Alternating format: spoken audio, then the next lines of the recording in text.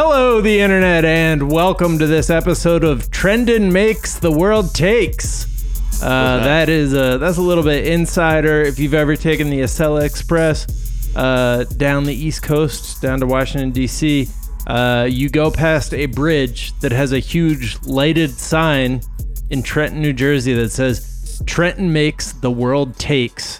It's the most bitter... official slogan I've ever seen put forward by anything. Like, it's just it's like, you fuckers just here to pick the corpse clean, aren't you? Wow. It's on that mother. It's big, it's like, man. Fuck you size. Yeah. That is courtesy of KD Dident. I did not think I could love KD Dident anymore. And then they come through with this very specific but on point take. Yeah, for me it's Arsenal, for you it's Jersey. Yeah, baby. What did man, this is there? The longest I've ever not been in New Jersey in my entire life, and I miss it. Damn. Yeah. Sorry to hear killing that, me. man. I need that that Mac and Manco's pizza. Manco and Manco now. Soon enough, man. Soon enough. Yeah. Get that vaccine in you. You could eat all the pizza. That warm, dirty ass Atlantic Ocean. Ooh. Get me there. Wait, so that came... Oh, shit. That sign was built in 1935? Yeah, bro. Oh, wow. Came from a contest sponsored by the Trenton Chamber of Commerce in 1910. That's amazing. Hell yeah. Just such a very specific vibe that they're putting out there. I love it. Yeah. It's like a guilt-tripping Catholic mom, like, just giving you... Exactly. Mother makes, the children takes. Yeah. Just resigned to it. We're putting the fact that we're just getting picked clean by the world here for posterity, for good. This is just how it is. Anyways, Miles, you're Miles, I'm Jack. Yep. This is some shit that is trending. Long Boy is trending. That is a duck that is 3.5 feet tall. That is the tallest mallard, I believe they said in the world. Very strange looking, very cool. You said Log Boy? Long Boy. Oh, Long Boy. Yeah. Oh, it's just a dope name too. Yeah, it's a tall fucking duck. Yeah, it's towering over the other ducks. How do they? Yeah, I guess so. You're right. I'm always like, how do you? A dog's height is what from the ground to the top of their head. It's not them on their hind legs, right? Right. Okay, that's what I like to measure. I'm like, well, how much are they on 2 legs? Right. Are you? Don't be. It's only 3.5 feet. Don't be threatened. It's not taller than you. Well, I'm famously insecure, so this is right in the zone where I am completely freaked out and want to destroy it. Oh, Long Boy! Like, oh my God, sir. Lucille Ball is trending because Nicole Kidman is playing her, and they've taken some set photos, some paparazzi's got some set photos. She's supposed to be Lucille Ball? Yeah. I thought Taylor cool. Swift was in a new Looper movie. That does not look like Lucille, but you know what? Okay, cool. So they were like, she's the spitting image in this headline, and everyone was like, nah, they should have got Deborah Messing. This is the first Deborah Messing more. Oh yeah, actually. Yeah. Okay. This is the first I had heard of this project. It's a Aaron Sorkin written and directed film about a week in the life of the I Love Lucy show. It's like it's a great subject matter for, like, I think a lot of people. It's just Sorkin. I mean, whatever. Fuck this is Sorkin like this isn't explosive enough that he didn't make it all weird and Sorkin down. Yeah. Like the story of them having it, like, trying to get this show off the ground from radio show on CBS radio. Then CBS was like, we'd love to make it into a TV show. And she was like, great, it's going to be me and my husband playing the lead characters. They were like, go fuck yourself. So they had to go make it a vaudeville show. The vaudeville show was a massive hit. So they had to, so CBS was like, all right, we'll make it into a show. She was like, I want it to be filmed in front of a live studio audience. They were like, you're out of your fucking mind. So she had to then negotiate, and she was like, all right, here, I'll put like all the risk on my end. All you have to do is, if it's not a hit, like no big deal, but I want to own the show. Like I want to have all rights for the show. And she, because of that, she became this like massive media mogul. She was like Oprah level for her day. And her company like made the Dick Van Dyke Show, Star Trek, The Untouchables. Like she was real deal. I love it. I want to see that. You know, fucking Desi Lou, famous. Brian's pointing out they were the first interracial couple on TV. I'm sure that had nothing to do with CBS pushing back. No. What about this guy, Blondie McArian? He might be cool. Right. Nah. But I think that I'm sorry, I just can't get over Nicole Kidman not looking like fucking Lucille Ball. Like she's a I'm sure it's image, gonna bro. hit. It'll hit because tremendous performer. Oh, but I feel like Lucy's got such a look to her, and I love this show. Like I watched it a ton because you could not escape it. In like the 90s, like it was I'm guessing one of the most syndicated shows ever. Yeah, I Love Lucy. But like, I just have such a strong idea of what Lucy's like, and then in my mind, if I said Nicole Kidman, but you know what? I will suspend my disbelief because the wig was the right shade of red. I also feel like Sorkin is good for this time period when I guess we just accept that everybody talked like an Aaron Sorkin thing, just like really fast, like dialogue back and forth. And you're like, what the fuck is that? What the fuck? And now the nominee for Best Supporting Actor.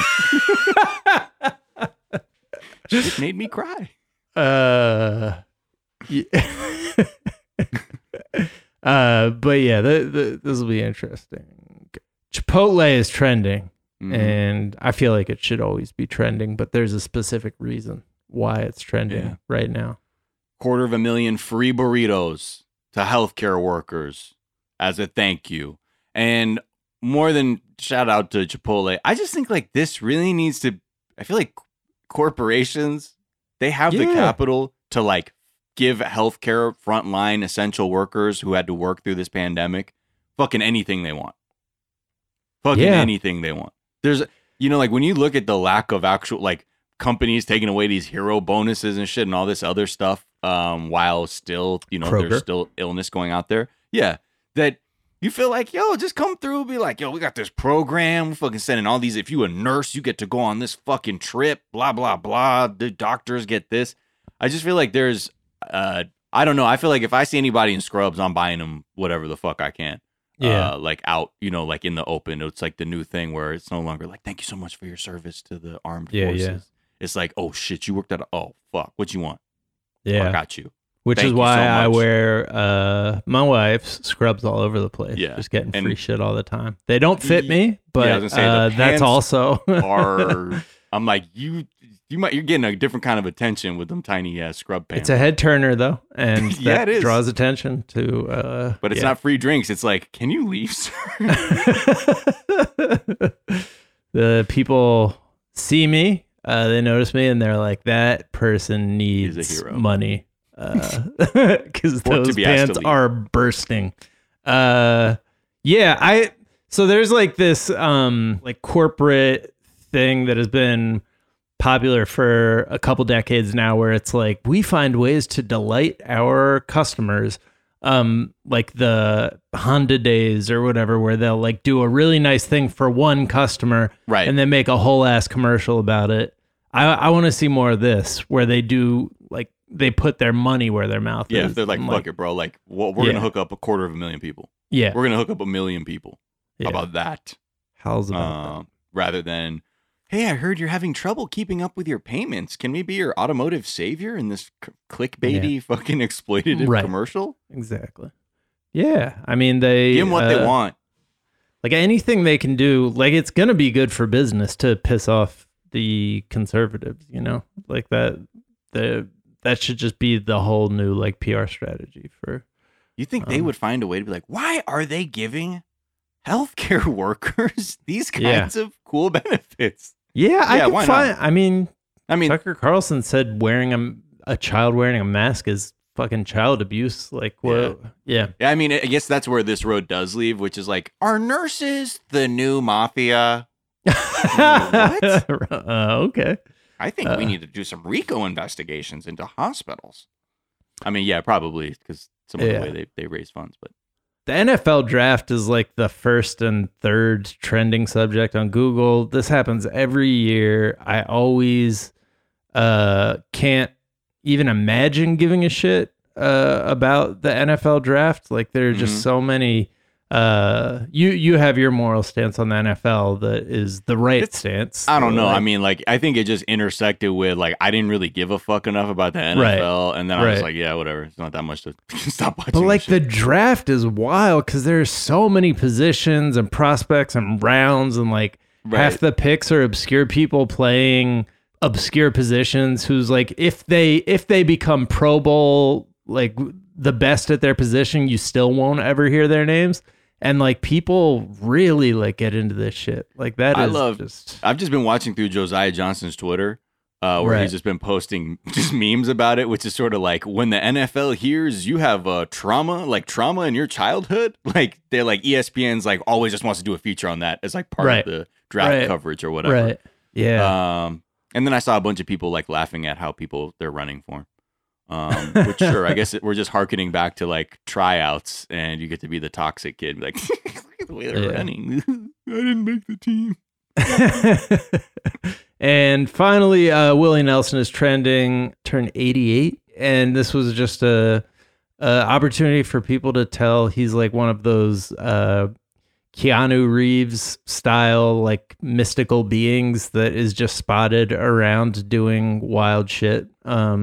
And that like people just had all these stories to tell about him that I wanted to just run through a couple here.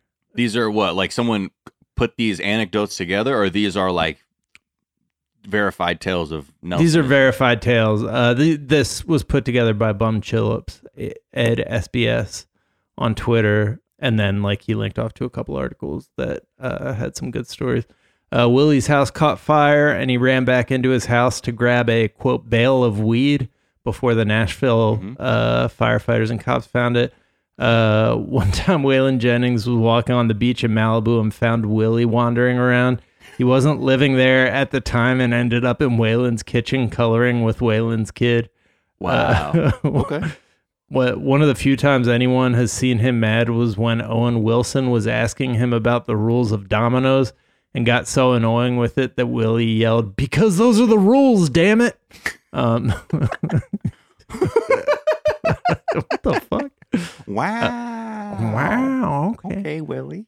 The IRS seized his ranch. A bunch of farmers he'd helped via Farm Aid got together and bought it and gave it back to him. Only person who's ever outsmoked Snoop. Like Snoop has gone on the record and been like, I had to hit the timeout button. He like basically smoked me under the table. Yeah. Dude, this one about this gunfight this is ridiculous. They're talking about like the calming energy of Willie Nelson. It says stage manager Pootie Lock tells of a ferocious gun battle in a parking garage in Birmingham, Alabama after a concert with cops squatting in door jams and civilians diving for cover. In the teeth of the chaos, Willie calmly stepped down from the bus wearing tennis shoes and cutoffs with 2 Colt 45 revolvers stuck in his waist and inquired coolly, "Is there a problem?" In an instant, all guns were holstered and Willie was signing autographs. What the fuck? He's got the kind of aura to him that just cools everything out. That's the cooler that I want to see a movie about. Yeah, I guess you don't want Willie to start popping off if he goes, "Is there a problem?" Oh shit, don't make Willie bust his gun. I like that. So someone flew down to New Orleans to like Willie Nelson had bought one of this person's songs and was going to record it, and so they flew down there to kind of be there for the session. His recording studio, they say, is pretty far out there, down at the end of a long gravel road in New Orleans with open fields on either side. And as we drive up, I see this Camaro out in the middle of this field, just cutting donuts and spinning around as fast as it could. I said, "God, what's going on out there?" The driver said, "Guess who's driving that car?" I had no idea. B. Spears, maybe, who's like his bassist. He said, "No, that's Stevie Wonder." And I said, "Oh, this is going to be fun."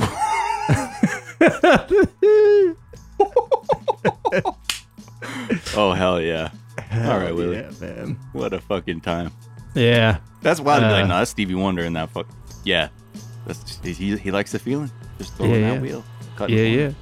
Anyway, shout out to Willie Nelson. A life, 88 years well lived thus far as I can tell. That is going to do it for this Thursday afternoon. We are back tomorrow with a whole ass episode of the show. Until then, be kind to each other, be kind to yourselves, wear a mask, don't do nothing about white supremacy, and we'll talk to y'all tomorrow. Bye. Bye.